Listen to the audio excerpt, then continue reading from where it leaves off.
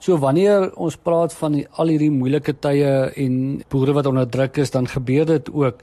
dat baie van die boere ophou boer en dit kan 'n impak hê op ons voedselmarkte en die waardeketings in landbou.